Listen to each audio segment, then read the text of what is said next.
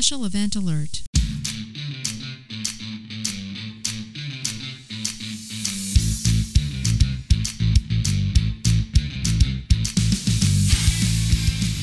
Get out of bed and run!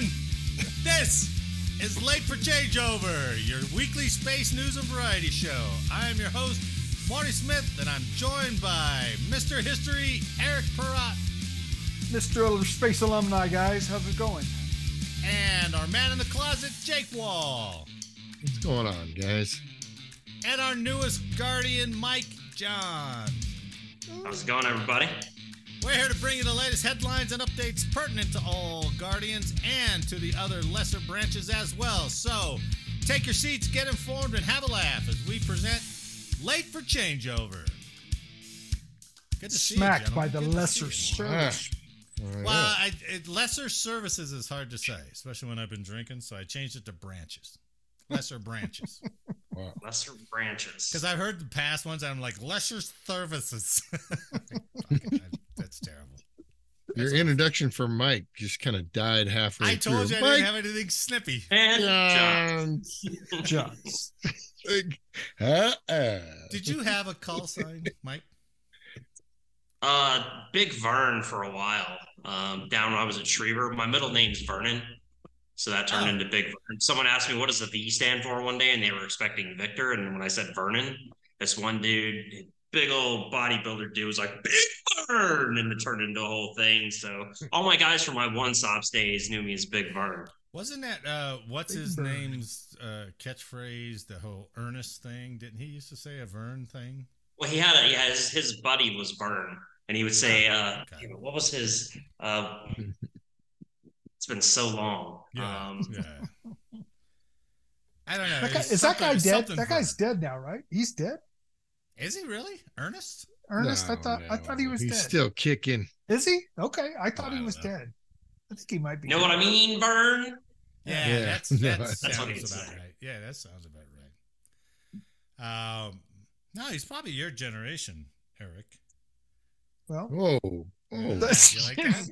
I hope he's Your not dead. generation. generation. Eric. Generic. I can take Jeez, it, man. man. I can take it. Speaking of generic, do you have a day of history for us? Well, my God, I do. I have a good one. I do. All right. This occurred 55 years ago, fellas. 14 November 1965. Oh, okay. The Battle of the Ia Drang Valley in Vietnam began. No way. We were Was it soldiers, really? huh? Yeah. Hmm. And saw around 1,000 U.S. soldiers of the 1st CAF Division, Air Mobile, fight for 4 days with about 2,500 North Vietnamese troops. Now, that number was down because initially they were going to take on 6,000. And they had about 1,400 to put on the ground. But as the Right. battle started, the choppers were only, able to come in and put a few on the ground. Right. So anyway, the 4 days of fighting formed what became the first major battle between U.S. and North Vietnamese forces of the Vietnam War.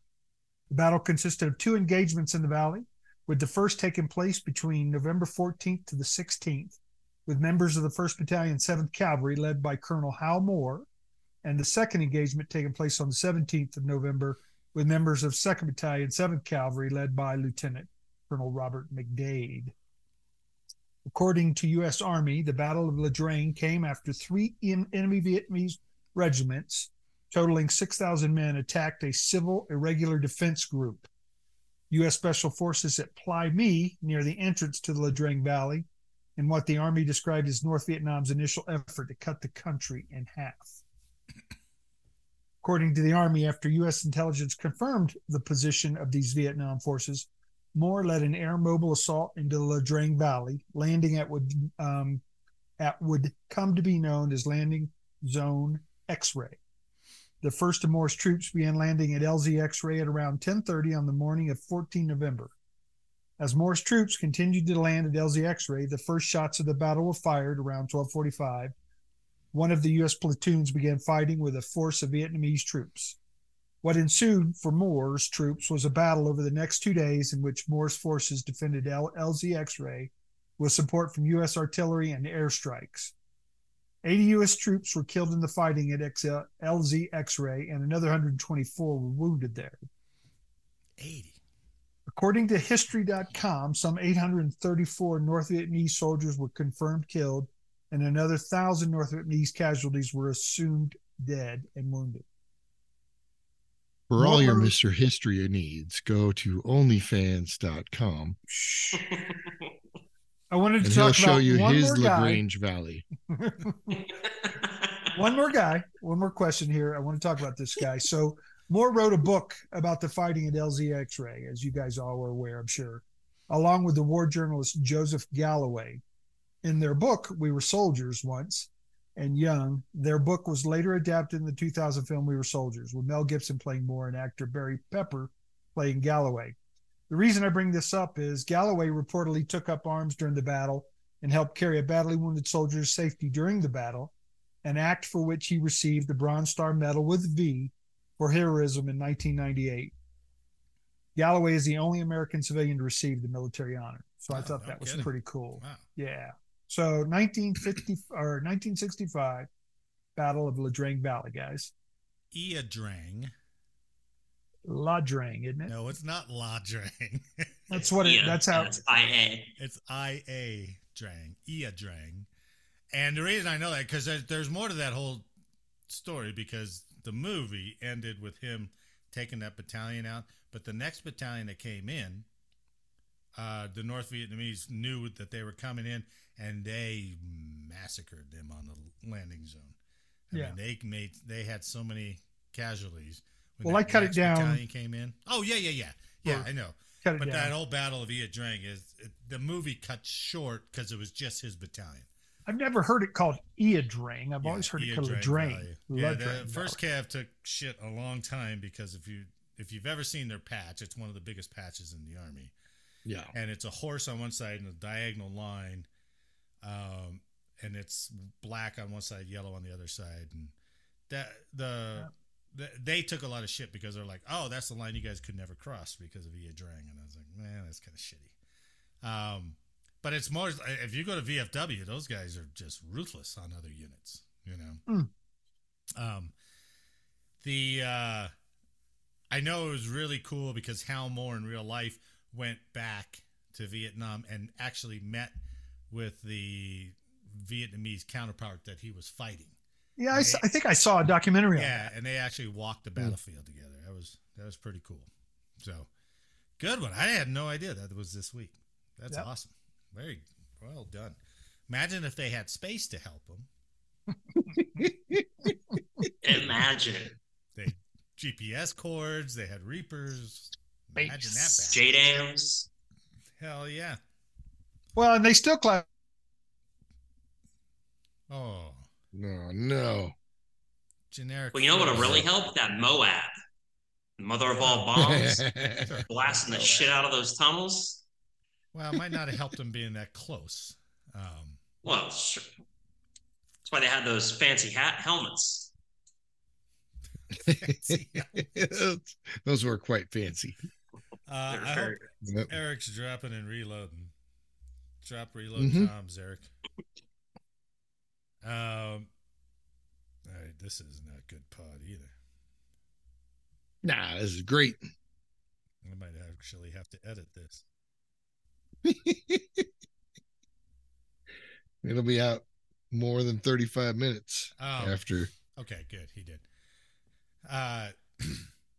That whole thing about the lost platoon. Have you ever heard about that? The lost platoon. In the movie, it showed the platoon ran way out there, like too far when they were chasing that scout, and then they got cut off.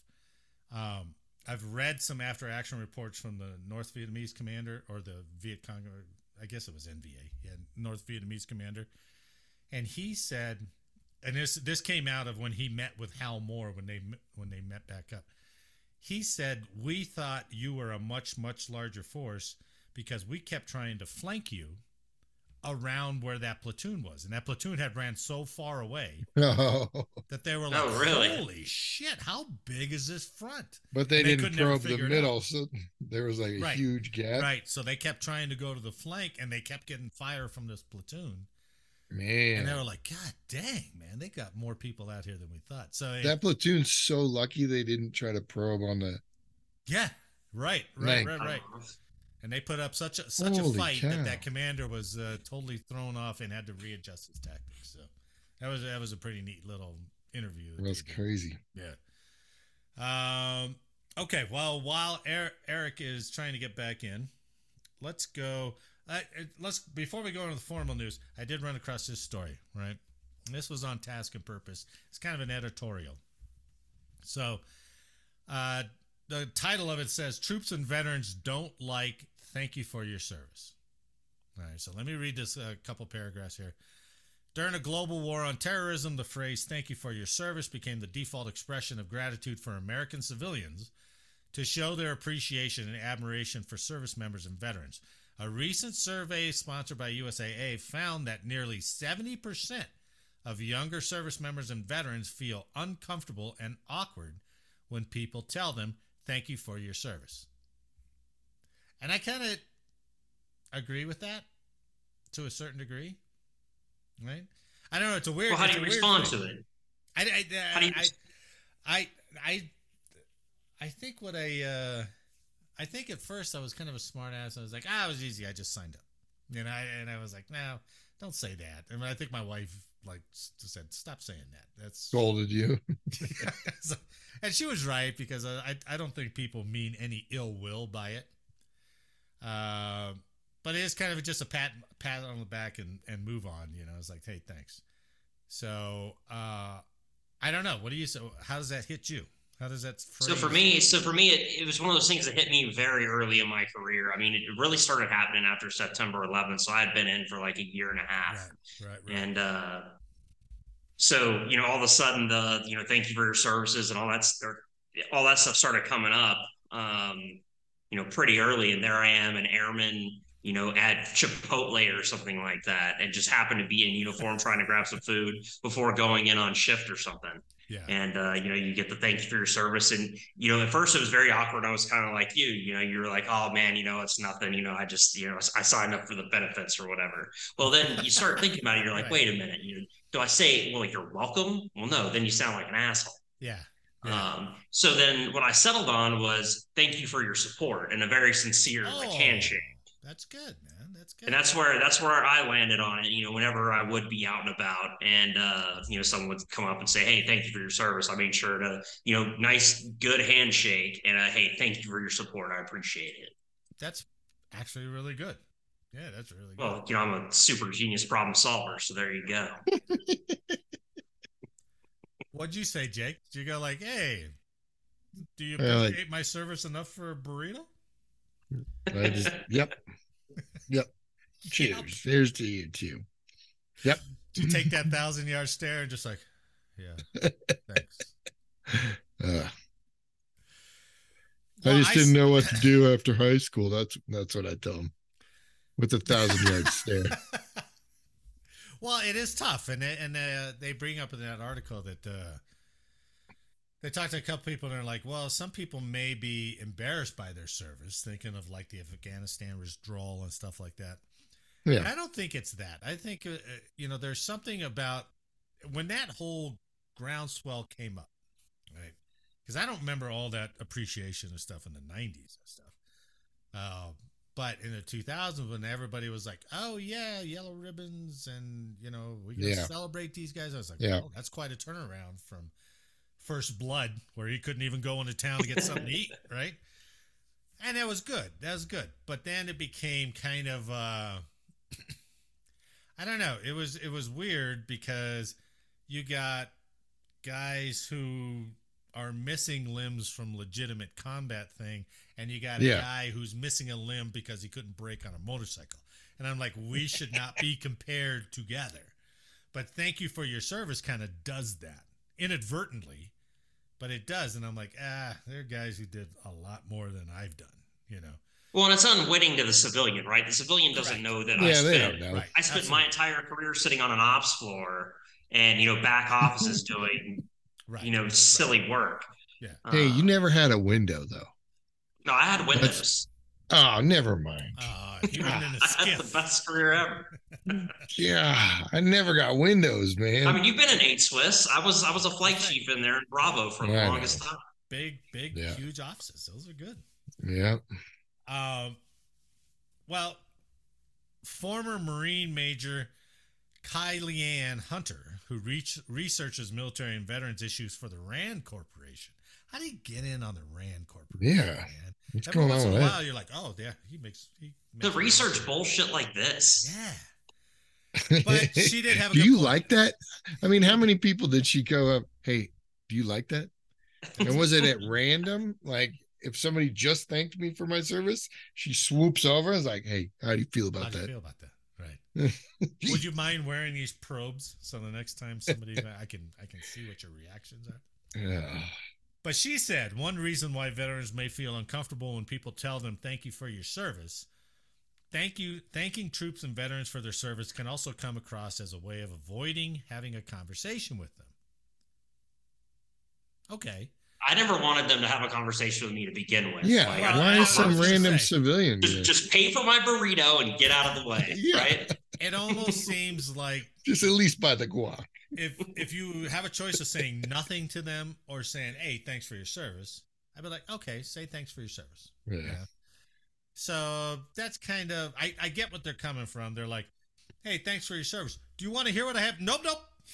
Just like, I got to go. I just wanted to tell you thanks.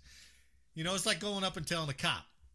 You know, I've done that. I've kind of stopped doing that over the last couple of years because they all look at me and they're like, well, what do you want? You know, and I'm like, oh, I'm sincerely telling you thanks, man. He's like, yeah, beat it. I use it kind of as a slur if I like hold the door or do anything for any other military members. I'm like, thank you for your service. Thank you. It's more of a slur around the other guys, you know? Yeah, sure. Yeah. And anybody who knows you, they would get it. Yeah. Somebody who doesn't know you'd be like, oh, okay. You're welcome. Okay. And she even points out it's hard to find another expression of gratitude that is as concise and straightforward as thank you for your service. So I think maybe it's unfair to go, I wish they would stop saying that, because I don't. But at the same time, it's like, it seems like if you have some guys coming back from the front line, I'd be like, yeah, thanks for your service. If you have us, I'd be like, well, thanks for re-upping, I guess. We were short-manned anyway, so thanks. Yeah. But when I see some of the old guys who wear hats and stuff, hey, welcome back, Generic. Hey. See? Nope. You have to go reset your jitterbug router. Jitterbug. It's only got one big button on it, right? It says it actually a toggle for off and on. My Wi-Fi went out. That's all right. Nice. You were able to repair it, so well done. But if I see some of those old guys walking around with the Vietnam hats and stuff, I'll go up to them and I'll ask them. I was like, "Hey, what unit were you with?" And they're like, "Oh shit, I was with here," and they start. Now you got to be prepared because they love to talk. You know it, being in the VFW, right? Because all those guys are waiting around. It's just hair trigger. You know, as soon as you ask them, like, "Hey, who'd you go over there with? What unit were you with?" And that's they're ready, and that's cool. And I feel like that's more meaningful. But you got to be prepared to spend a few minutes. It's not just like, hey, I got my groceries. I'm walking out of the store. It's like, hey, what unit were you with? See ya. You can't do that. Oh, that's why thank you for your service works. Actually, it does. It's like I get to say something, but not more than I want to say. So I don't know. It's interesting. I thought it was interesting. Eric, do you have thoughts on thank you for your service?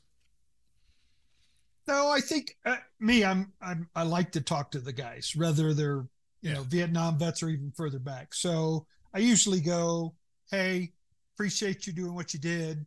What unit were you with? Where were you? Where you were stationed? What was your last dues? Those kind of things, because I enjoy those conversations with those guys, man. Yeah, that's cool. So thank you for your service as sort of a door opener for me, if anything. Yeah, sure. And I don't know. Sometimes it just hits me. It shouldn't hit me the way it hits me, but I think after this many years, it's just like, I think people actually mean it with a lot of respect. So that's I do too. I do too. It's that's what I'm saying. It's my own stupid little head that goes. Well, and think about if it's this. the checkout guy, if the checkout guy goes, "Hey, you have a military discount?" He's like, "No, thank you for your service." But thank you for your service. Yeah. I'm like, well, think tell about me it. no, Think about the man. people that would say thank you for your service out and about in the wild. How many of them would just say hi to you as you walk past them, going in and out of Target? Yeah, or they something probably wouldn't, right? You know what I mean? That's so what I'm it saying. is them actually reaching out and recognizing what it is from the civilian perspective, It's mostly. You're right. And it's just a weird thing to go, well, that phrase coming to me means one thing, but that phrase coming from them is a whole different thing than the way I'm receiving it. Agreed. You know? So, well, I spent a lot of time on crew kicking this ball around, and you know how much time you have on crews, especially down at a command and control squadron when I first came in. So yeah, I gave a lot of thought to it, and that's where I came up with the, hey, thanks for your support, and that seemed to resonate well. And you being down at One Subs, which was notoriously overmanned at 130%, that you guys had to fight for time to do supports. So your shifts and conversations were probably pretty lengthy. Yep. I'd have hours upon hours of free time. Meanwhile, we'd have triple elimination FIFA soccer tournaments and stuff. Like, it was ridiculous. Meanwhile, we're up there at Two Swiss going, holy shit, we're on 12s again. Again. We don't have enough people. Like, can't you go raid One Stops? And we're like, no. They can't be touched for some reason. I don't know why. I'd get to go to the chow hall twice in a shift and sit in the chow hall. We hated you guys, man. There's no way. All right, let's get on the news. You guys want to hear more about Lockheed's fortunes? Oh, man. I'm going to have to go back into the career field now. They are Stark Tech. They are Stark defense company. Enterprises. So you remember when we talked about them last week or the week before, where they almost got $1 billion? Oh, it was last week about the they almost got $1 billion to develop that new ICBM. Yeah. Well, this wasn't quite as high, but they just got $33.7 million to develop nuclear spacecraft. So the concept is pretty cool, when you start thinking about it. Knowing the people I know at Lockheed Martin, it really concerns me that they're messing with nuclear material. Yeah. It really does. Nuclear powered that's going away, or nuclear powered that's just going to chill up there? No, it's going to go away. So the U.S. Air Force Research Laboratory, or AFRL, awarded $33.7 million to Lockheed Martin as part. Okay. I am going to go back and I'm going to see if I can capture all these acronyms. Because I always bring them up. I was like, check this one out, right?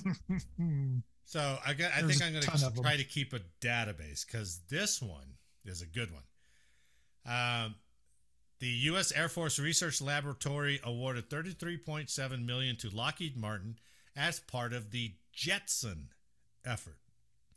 JETSON, just like the cartoon, which stands for Joint Emergent Technology Supplying On-Orbit Nuclear.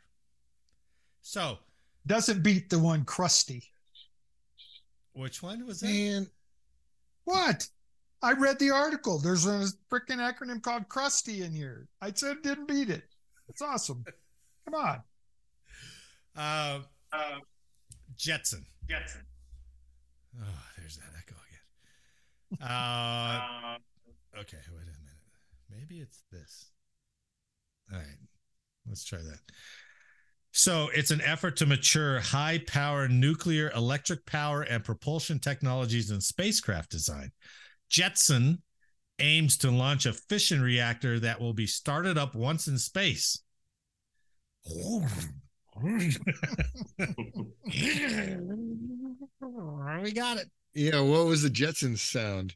Like Yeah.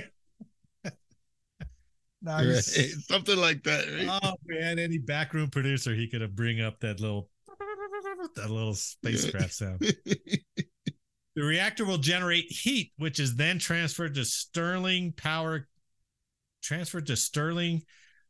converters to produce electricity. This can be used to power spacecraft payloads or electric thrusters for propulsion. So I found this video, which is kind of cool. All right, mouse, where are you? Go fast. Wait, hold on. View. Oh man, I'm so mad at this. Oh, Using our current knowledge of physics and engineering, we could build nuclear locomotives to take humans to all the worlds in our solar Locomotives? system. But a starship powered with a nuclear heart aimed for even our closest star, Proxima Centauri, would have to harbor hundreds of generations of people, all living their entire lives aboard before reaching its destination 4.25 light years away. It would take 2 years just to reach the orbit of Saturn, and another 2,000 years to reach Proxima Centauri. God damn. We need Jeez. to be able to go faster. Yeah. Fusion propulsion. Ooh, look Look at that With our complicated current thing. knowledge of physics, but with engineering we have yet to develop, we can imagine a propulsion system with the sun for a heart, a fusion engine that could accelerate a starship up to 5% of the speed of light. Okay. Second, I thought he was going to say This 5% ship could faster. cross the orbit of Saturn in 6 months Nice job, and reach Proxima jackasses. Centauri in just over a century. But oh my god. if we want to traverse It's only interstellar 100 distances years. in less than a human lifetime, we have to go incredibly fast. Ah. Incredibly fast. Oh, The universe has shown us that this can be done by altering the scale of space itself. And we How are long is this working to video? develop new understandings of Yeah. physics Just a couple to minutes. learn It'll- how this it'll might end. be controlled. If we could construct a starship with a propulsion system that decreases space in front of it and Oh, expands space behind it, this ship could cross enormous distances That's truly effectively theory. faster than the speed of light. Truly Star theory. Trek, here we come. Such a ship would reach from Mars to Saturn in just a matter of minutes 6 minutes. and be able to reach Proxima Centauri in less than 6 months. yeah, but 5.2 it knows there's nothing in the way. Like, how's this? Wow. From there are no limits to where we could go. Well, there's some limits. So, I suppose all that starts with nuclear or some kind of power source, right? Well, yeah, it's the fission reactor. As we've all learned from Han Solo and the Millennium Falcon, you Do it. need a guidance system. Do we have that? Yeah. It's not like crop dusting, kid. Yeah. See? Yeah. It's not visual cue. That's for damn No. sure. But Yeah. Can you imagine that? the fact that they're thinking about, I don't know how a nuclear reactor starts up. Same way it does for our carriers, I'm assuming, right? How far are they going I to don't wait know. till they pop this thing off? Like, how Takes far 3 away from seamen, the... Yeah. a little bit of effort. I don't know. Can you? I mean, once you turn a nuclear reactor on, can you turn it off, or is it just Yeah. on Well, forever? I don't know. I mean, they had to turn Fukushima off. You know, they 3 Mile out. Yeah, They but didn't once turn it's, off. I don't know. I don't understand it, but You have to It's decommission not like them. a You switch, take out the though. fuel rods and yeah, it's not like a switch, right? I mean, but you're right. I mean, we have carriers and subs that I guess eventually you got to Nuclear-driven turn them now. off, right? They're just not running forever. So the new award to Lockheed Martin is another win for the company in the field of space nuclear power. In July, NASA and the U.S. military chose the aerospace giant to develop and launch a spacecraft to test nuclear thermal propulsion in space. The project, known as Draco, demonstration rocket for agile cislunar operations, could feature a propulsion system that's a number of times more efficient than traditional chemical methods. So, but so much for all this competing stuff. Lockheed just keeps coming out, right? So it's like Lockheed and Raytheon, you know, they're at the big table and they go to the men's room and they're like, what'd you get? I got this. What'd you get? I got this. Well, what about all these smaller companies that are like, F those companies, man. They know who to go to. So it's going to be interesting. I think we'll all be long dead before that theory, that revolutionary design comes into play. Sure. Yeah, that's fair. That's fair. Yeah. It's weird that they called out that cislunar orbit, though, because aren't we constantly competing with China and other countries right now to develop cislunar launch capabilities and consistent cislunar technologies? Right. No, I don't know how to explain cislunar exactly. Can you explain it? It's just an orbit between the Earth and the moon. Yeah. It's just a racetrack. Okay. Between, Well, they're going to do that stuff and develop nukes. It's funny that we're going to go for nuclear power, which makes sense because that's the best power we got. The only power right now with that kind of capability. We don't put anything in anywhere in the United States for any kind of nuclear power, but up in space, it's okay. So who knows? Maybe they'll hear the word that Lockheed's trying to do that and they'll try to protest them. So you never know. It is blatant nukes in space. Yeah, absolutely. Right? Yeah, but the Russians have been doing nuclear power propulsion for decades now. Yeah. They had that one come down in Canada in the 70s, something like that. Yeah, something like that. But the really? protesters at Vandenberg will be excited. We get protesters. We would get protesters out there once a quarter. Oh yeah. Yeah. No nukes in space. Don't weaponize space. That kind of stuff. Yeah, but they're dumb. They're thinking we're going to drop nukes from space. We're actually using nukes to go faster, as the video says. Much faster. But where's that nuke at? Well, Yeah, I don't know. Well, I'll continue on. Remember a couple weeks ago, we talked about that X-37B. Remember the X-37B, the space plane? Well, it's back, baby. It's back. So from Task and Purpose Space Force's secretive X-37B space plane is going back in orbit. A year after U.S. military's secretive X-37B set a record for spending more than 900 days in orbit, Space Force's space plane is heading back to outer space. It confirmed this week that it will take flight in December 7th, to be exact, from the Kennedy Space Center in Florida. This time around, space plane is using a Falcon Heavy rocket from SpaceX. And all the previous launches, it's using Atlas V. So, and I was trying to find a picture. There's very few pictures on this damn thing, but I think they mount it on top and then they encapsulate it. Yeah, it's put into a payload fairing. Yeah. They've been the military's been relatively quiet about what mission and capabilities are of the X-37B. The one confirmed experiment is NASA's SEEDS 2, which will test how plant seeds are impacted by radiation from long-duration spaceflight.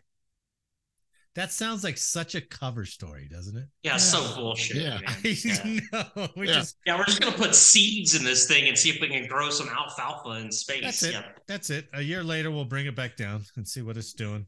Just It's a Martian thing. Grow some potatoes with your own shit. It's all good. It's all good. But that is one hint of the mission's length. So Space Force has not said how long it'll be up there, or if it will be more than the prior mission. But the reusable X-37B, which resembles a smaller version of one of NASA's now retired space shuttles, it's around 29 feet long, 9.5 feet tall, with a wingspan of slightly less than 15 feet. It weighs 11,000 pounds when on the launch pad. So we did this picture last time, remember? Mm-hmm. Yep. Right? Yeah. The guy It with must the be the boots. generic picture. It is. It is. But I found another one. If my thing. Okay, so that gives you more scale. Yeah. You see the It's a guy little standing up and talking to it. So it says, like the space shuttle, the X-37B takes off vertically, and like Mike said, it's encapsulated. Once in orbit, it can maneuver on its own and eventually lands on a runway back on Earth, much like a conventional plane. The vehicle has a small payload area, roughly the size of a pickup truck bed. So I guess so. Yeah, if you look at it. Yeah, it's not very big. It's not very big here. So operates at an altitude of between 150 and 500 miles above Earth. So I don't know. But the most notable thing to me, green boots. Mhm. What's going on? Different Well, and what locations. AFSD are those guys? That's what I want to know. I was wondering, is Contractors. Space Force coming up with their own Yeah, I was going to say contractors. specialty too. jobs, right? But eventually they got to come up with something, right? Yeah. SFSC, is that what they're going to call it? Space Force Specialty Code? I don't know. I think the seeds thing is such bull. Like, you're telling It's me so no one junk, on the right? Mir has ever taken seeds up there before? Good point. And just leave them up there. Like, You leave them up yeah. there so when they go shift change, Or- they're like, hey, seeds are doing fine. You got or another 8 try months to with them. grow something, you know, or none of those teachers or freaking scientists ever did that. I don't know. Yeah, they've grown stuff on the space stations and on the space shuttle. They're doing it on the ISS currently. Like, So we're not what are you talking figuring about with anything out here, seeds? guys. It seems like they have done such a good job to mask its true whatever it's doing, because there's nothing. I looked for a while tonight, and I was like, I can't find anything on this thing, I know. and barely these pictures. They're all like, okay, we've approved these pictures for release. There's nothing else. So the mission, they can't figure out what it's going to do, what it's capable of doing. So they're doing a good job at all that, of masking all that stuff. They do a horrible job of the cover story. Like, just go with seeds. They public buy Seeds. Go with seeds. Don't worry about the nuke that Lockheed Martin put on The it. guy's like, Exactly. Don't worry about that. It's all good. Just do seeds. don't worry about that little guy. Well, here's the thing. Let's pretend like they open the cargo bay and okay, we lost our seeds. That's Hey, what it's it's just going supposed to be seeds on It's this. just seeds. I promise. Like, we get caught doing something on radar or something. Like, I mean, it was just. Can you imagine like the NDAs and all the federal threats if you were on that program? You know what I mean? Yeah. If you say one effing thing about the space plane, you're going to jail. You're going to jail. That's it. They said some of the theories that have been proposed on what it's going to be used for could be a space-based bomber, a vehicle for spying on the Chinese space station, or a means for the U.S. military to interfere with other countries' satellites. Yeah. Experts have splashed cold water on all these ideas, saying they would require large amounts of fuel. I know. Seeds. That's what you're going with? We'll use seeds. Too much fuel. Yeah, it's using biofuel from the seeds. Is what's But happening. here's the thing. Like, That's a It good can, one. it can regenerate the fuel because it can regrow seeds. That's a good The one, plants yeah. grow and they seed again. I like Boom. that. Unlimited. This is better than nuclear. Green Very energy. self-contained. Yeah. This is climate change right in your face, gentlemen. Oh, goodness. They would love that, actually. So I was thinking if this is going to be a space plane, right? yeah. Flown by the Space Force, who is desperately trying to have heritage and call signs for all non-pilots and stuff. Will we ever get to a point where we're just like producing X-37s like crazy, and then these guys can do like some nose art? Yeah, that'd be cool. That'd Do be some pretty like sweet. paintings on it, right? I don't know though. If you can't even get close enough to it to actually touch it without being covered in a hazmat condom, I don't think they're gonna be freaking painting shit on it. That is such a good point. Why are these guys dressed like that? Yeah. Dude, I don't It's know. I'm not like, radioactive. what kind of freaking crazy environment's going on? It's for the snowy plover, so they don't fuck with a snowy plover. It's so. I mean, They is land it these just things out in coated Vandenberg. in freaking, It's I don't know, that's some true. sort of It's- radiation? Yeah, why are they covered in that stuff? Why are they wearing I those don't suits? know. You know, self-contained. They basically got a scuba, right? Well, They and got go a to go breathing back to the other apparatus. picture. I just Maybe noticed that was- something interesting. Maybe that Go was back to the during other picture. COVID. Maybe that was COVID. Well, go to the other one and you look behind it, and you'll see someone without protective gear on.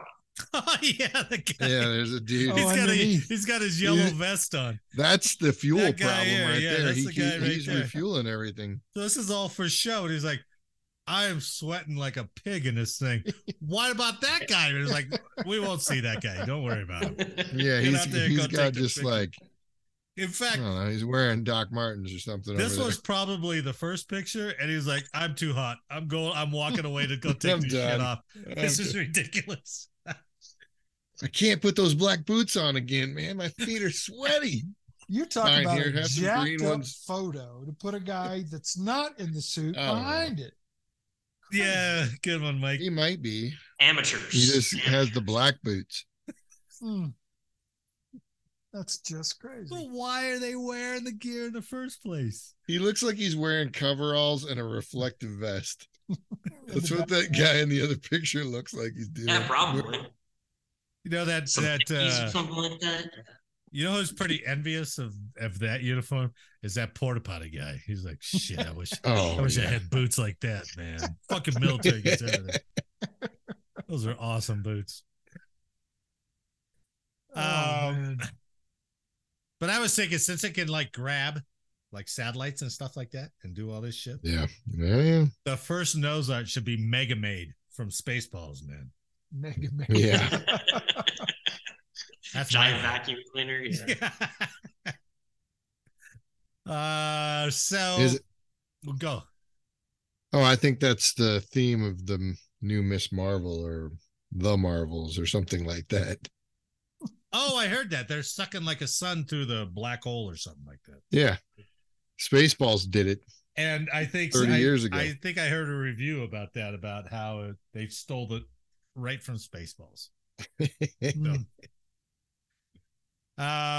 Okay, let's get out of space. Let's go to terrestrial. What do they call the pilots? Air breathers or whatever. So from sandbox.us, yeah, they're air breathers. Like the Air difference breathers. between space and the regular pilots. Oh, I see where you're going. Gotcha. Okay. All right. Not open mouth breathers, which is what you guys called cops. All right. I thought that was the Marines.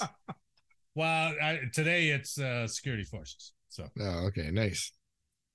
because generic was trying to say it and I didn't know what I was talking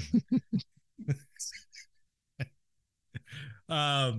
From sandbox.us, the B-21 Raiders historic first flight. So they finally flew that damn thing, right? And which looks very, very similar to a in B-21 public. or B-2. Yeah, they finally flew it so public could see it. So it seems like it took its first flight, I think last week, in a series of tweets posted on Friday morning. This guy, photojournalist Matt Hartman, showed the stealthy flying wing cruising by with its landing gear extended and accompanied by 2 aircraft. So stand by. It looks just like the B-2. It's very close. Yeah, it's very close. The B-2 has several more tail sections to it. Whereas this one just has a single. Yeah. Yep. So this video is weird because whatever his auto zoom on his camera sounds like a machine gun, man. It's like, what's that noise? What is going on? It's like an old VHS camcorder. Another flying boomerang. Kind of, yeah. Man, you can't even think about seeing the Bombay doors or anything, huh? No, it's crazy how much they're putting into this thing. And it's going to be based, there was a part of the article that said, like the B-2, it's going to fly missions from the U.S. Yeah. Like, did we have B-2s in over there? How big is it then? Were they having double cruise? I don't know. Think about those mission times. Like, I know they do long mission times, but they have to have 2 crews. Hell, I remember during Gulf War, they were flying B-52s out of, what's the one in Louisiana? They were flying Barksdale. They were flying them out of Barksdale and back. Yeah. 30-hour trip or something like that. America's new stealth bomber, the B-21 Raider, has taken its first flight. Northrop Grumman officials said the majority of what makes a B-21 a 6th generation combat aircraft is on the inside. So this is just like the X-37B. They've got nothing but speculation on this thing. So all they got is external looks at it. So what's the difference between the B-21 and the B-2? Well, Air and Space Forces magazine outlines 8 differences. Let me see. I don't have any great images of the thing, but we'll try this. Just so while I'm talking, you have something to look at. Oh, okay. We'll lean forward in that case. There you go. So, Air and Space Forces magazine outlines 8 differences, perhaps the most striking. So the first one is intakes. Perhaps the most striking features of the B-21 are its slender, barely there air intakes. Unlike the higher-rise scalloped intakes on the B-2, the B-21s are almost organically a part of its wing root. So that cuts down on all the radar cross-section. The size of it, it wasn't apparent at the rollout. They don't have any measurements or anything like that, but they think it's a little bit smaller than the B-2, like 20 feet shorter than the B-2. The depth, the B-21 has a decidedly deeper and broader keel than the B-2, implying larger weapons bays and potentially more internal fuel smoothness. Now, this is a great one. While big efforts were made to make the B-2 as smooth as possible to thwart radar pickups of seams, panel lines, and protruding fastener heads, the B-21 gave the appearance of an almost sanded smooth finish with no shadows or breaks, even at the edges of its canopy. Yeah. Number 5, the cockpit transparency. It's got different windows than the B-2. It's got, number 6, it's got different landing gear doors. Number 7, the Hawk's beak. Oh, just old Hawk's beak. All I can think of is that they gave this guy the assignment, and they're like, "Hey, go tell what the difference is between the B-2 and the B-21." And he's like, "Are you kidding? Do we have any technical data?" And he's like, "Nope, we just got a few pictures. So go do that. I need it by Friday before you go home, or else you'll be in here on Saturday." It looks the exact same basic airframe. I think it's a little bit. I think it's a little bit smaller. It's got more tech on it. They just didn't reinvent the wheel. You know what I mean? I don't think. Here's the thing, though, man. You're right. You're right. Those seams are just gone, aren't they? Yeah, Yeah, according to the that. other side of the nothing on it. aircraft. Yeah, if you look at that, it does look different. Yeah. Right, I mean, the only thing that keeps you from seeing the seams on the B2 is the color, right? It does. You don't have a right. good contrast, but that one's so pale. Well, and you they would be able said to see it. they are going to use that color instead of the black because Oh, nice. that color allows them a little bit less of a signature during the day. So the black was initially made strictly for not being seen by radar, correct? Right. Yeah. And I think, you can see right there. I'm showing a picture now, the lower profile air intakes, which is pretty amazing that gets enough air to work that turbine, right? Or work that jet. Yeah. But I don't know. I would like to hear and go, hey, when we flew those B2s, they couldn't touch us. I've never seen a story about that, about how good the B2 was. Yeah. And I think we've only used them I don't know. I thought we lost one a while ago. I thought we did too. Yeah. I don't know. So interesting that they're putting all this money into the B-21. But I think the biggest feature, and that was it. Hawk's beak in the color. That was the 8 features that this poor guy had to write about at Air and Space Forces magazine. But I think he should have said, the biggest difference is that the name is so much better than the B2. The B-21 Raider is so much better than the B-2 Spirit. That's from the Doolittle boys. Here's your tactical bomber. It's the Spirit. Oh, strategic bomber. Strategic bomber. That gives you spirit. It was so non-threatening. It's so dumb.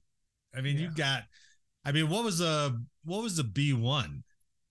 Do you remember the nickname of the Lancer? B1? Yeah, it was a Lancer. Yeah, the Lancer. Right? That's cool, right? You have Lancing air defense, you're Lancing Boils, you're Lancing air defense. The Lancing Boils. But the B2 Spirit was so bad. Do we still have the F-35? Yeah. What was the stealth fighter? Well, not you got the F-117. The 117. Yeah. Is that still in service? Oh, yeah. Kind of. I think so. The Nighthawk. That's it. Nighthawk, yeah. They've been retired for a while, but they're used for training. At least open source, they're used for training, and then who knows what they do behind the scenes with that thing. But they've seen them flying around, around in Nevada and Utah at the Knitter and the Uter, the test ranges. Yeah. And they're probably used for testing and training of radar systems. That kind of, who knows? I can speculate.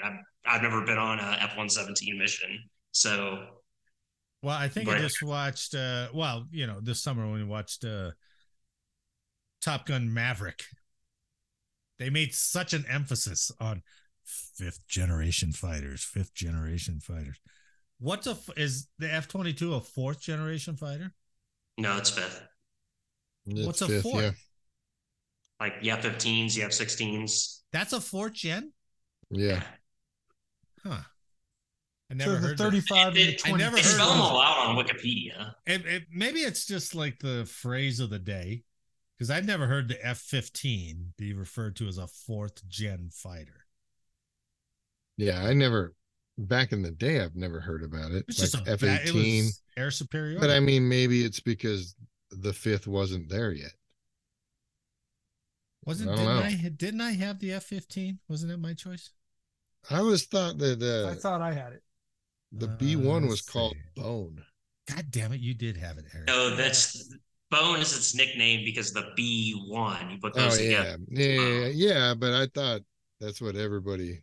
Yeah, and by the way, people call it. It's like calling the F-16 the Viper. We did. Civilians don't refer to as Bone.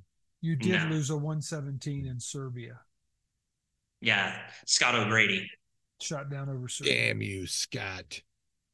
But yeah, I just posted if you want to look at the jet fighter generations, I just posted a link. Wait. What did you just say about Scott O'Grady? I damned him. over Serbia if he was the pilot of the 117. He wasn't in a 117. Okay, well then I just said there was a 117 lost over Serbia. Okay. What was O'Grady? I thought O'Grady was in the 117. No, he was not in a 117. He was like in, I think he was in a Hornet. He's a Navy guy. Double damn him then. Yeah, he was a Navy guy. No, I'm just kidding. 117 was all Air Force, I think. Oh, yeah. I saw. No, it was an F-16. Oh, he was oh, that's right, because he was an Air Force guy, but the movie was a Navy. They made him Navy. Oh, Air Force you got him confused with Luke Wilson. Yeah, I saw him kick the football off the aircraft carrier. I saw that movie. Okay, let's close this out with our last story from Task and Purpose. And I wanted to get your reactions to this because I wanted to see if I was as big of a heartless bastard as I think I am, because I don't have the greatest reaction to this. I can confirm that. You don't have to read it. So this from Task and Purpose: the VA rolls out free health care for World War II veterans. At first blush, it's like badass. Good on it. On Friday, November 10th, the Department of Veterans Affairs announced that as of this moment, all World War II veterans are now eligible for no-cost health care and medical services throughout the VA, as well as nursing home care.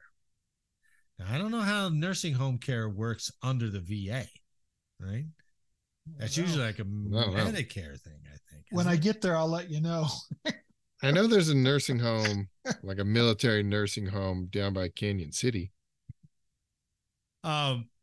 Yeah, the individual services have I can't remember what they're called. But the individual services not ran through the VA? Oh, like a VA, I don't know. like I think a service long-term care or something like that? No, there's literally a nursing home down there by Canyon City that's military only.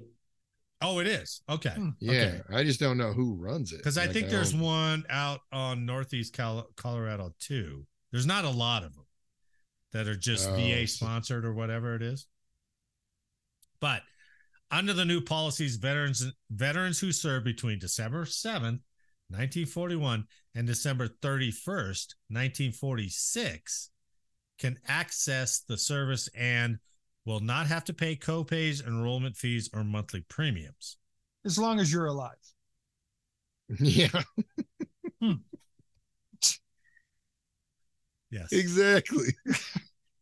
The new policy was mandated by the Cleveland-Dole Act, passed in December 2022. So maybe maybe they had to have that law passed before they could do this, obviously.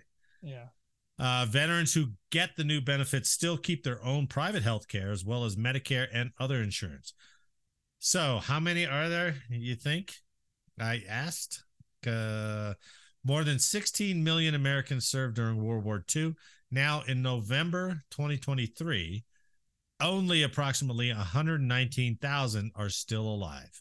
Wow, I would have never guessed that number that high. Yeah, it was way higher than I was guessing. Yeah.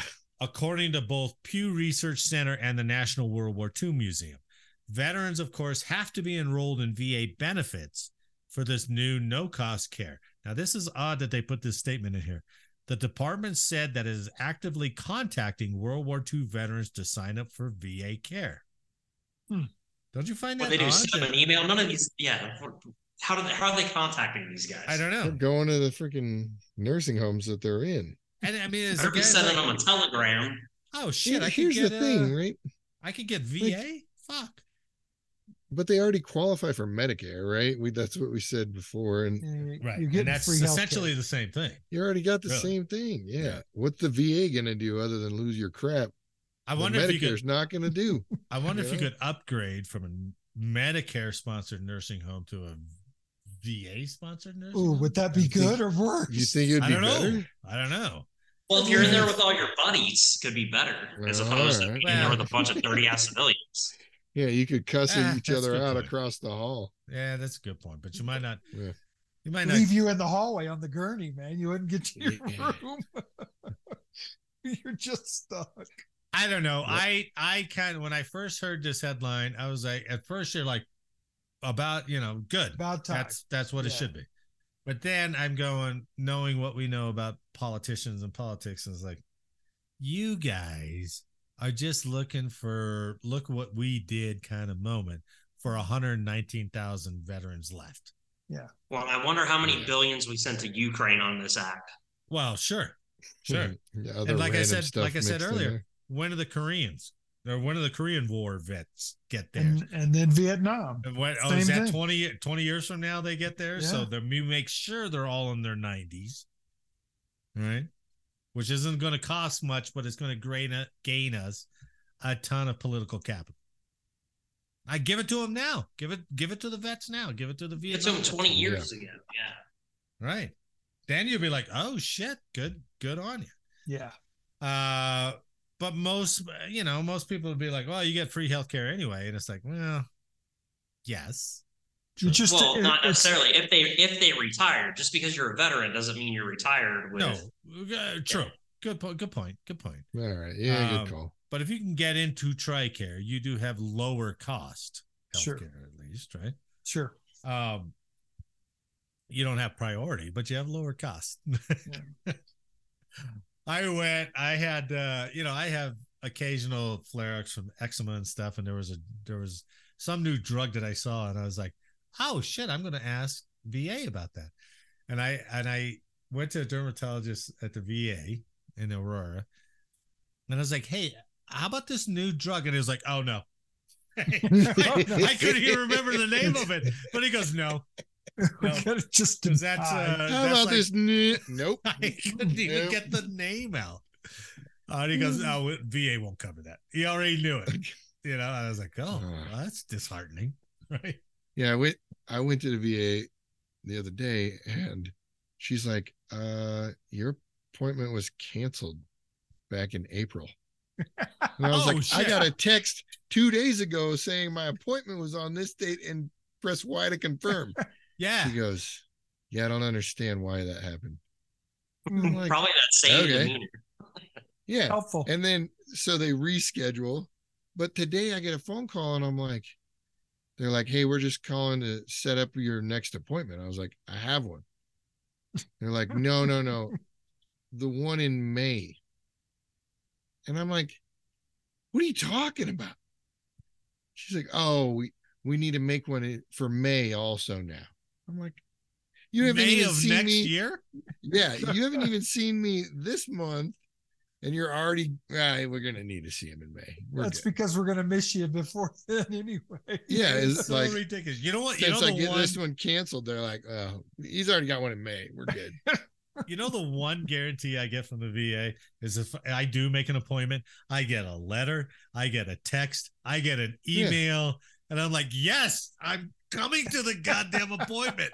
All right. Jeez. Yeah, but you could get all that stuff and still show up and be like, yeah, it was canceled in April. Oh, yeah, they should have sent you a letter and an email and a text. Yep. That letter should have come with your Express Scripts, which you'll get 2 months down the road. And you're like, God damn you guys. Yeah. I love it. So good on them. Those guys and women, they deserve it, especially when you get into the nursing home stuff.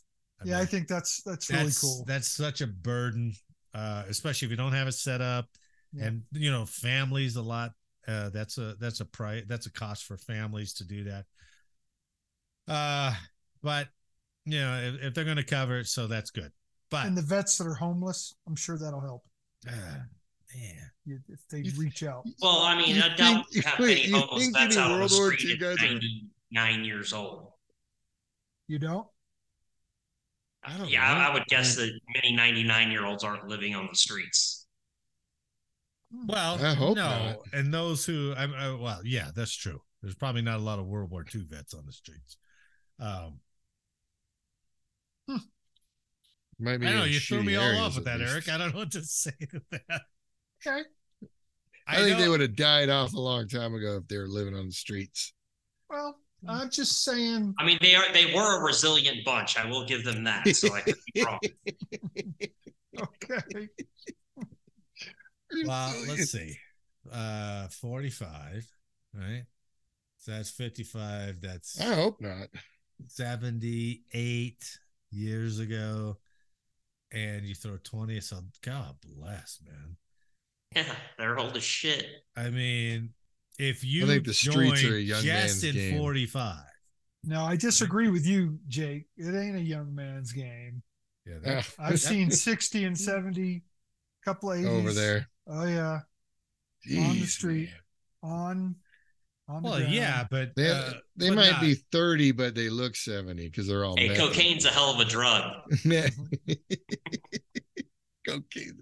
That number may not be big, but there are some out there. Well, I don't doubt and it's that. so Yeah. screwed up. That's too bad. You know, I mean, they've had so many of those programs where like, hey, we can put you up, but you got to be clean. They're like, nope, I'd rather stay dirty and addicted. Yep. And you're like, yeah, damn it. So, but yeah, I wish we could help. That's true. So, good job today, fellas. All right. I don't hear anybody who distinguish themselves today. Nice. So I distinguish myself through mediocrity every day. I am going to not award anybody the good podcast medal, which was the first move I did to set me sideways with my commander when I was over in LUD. I said, nobody, everybody's done their job. They haven't distinguished themselves at all. And he goes, "You got to write me an award." And I said, "Nope, nobody's done well enough for an award. They're just here fucking around the desert. That's all." And from there, it was disaster. So that was such a fun deployment. Oh my God. Yeah, he wanted to relieve me in the middle of the deployment. So for not riding a deck. Well, that was the start things. Of it. There was many things. after that. That's why Jake's laughing, because he remembers. This all right, Marty coming over there to the skip. This motherfucker, can you believe what he did? Yeah, he called back to the commander, said this guy's got to go. And I was like, "You son of a bitch, you wouldn't tell me." He called all the way back to the United States. Yeah, he never told Marty about it. Oh my God! It's probably because you guys would drive off and leave Jimmy at the chow hall all the time. Did you get sent back? No, he tried to get me sent back. He tried to get me sent back. Usually, when they make that call, they'll go put him on a plane, get him out of there. Yeah, yeah. But no. they also knew the nature of this guy too. Okay. But the thing that started it all was nobody went above and beyond today. So y'all did your job. Thank you. Y'all did your unpaid volunteer support. Thank you for your service. Thank you for your service. Nice. There you go. You're welcome. I like it. And on that note, we are at shift change, gentlemen.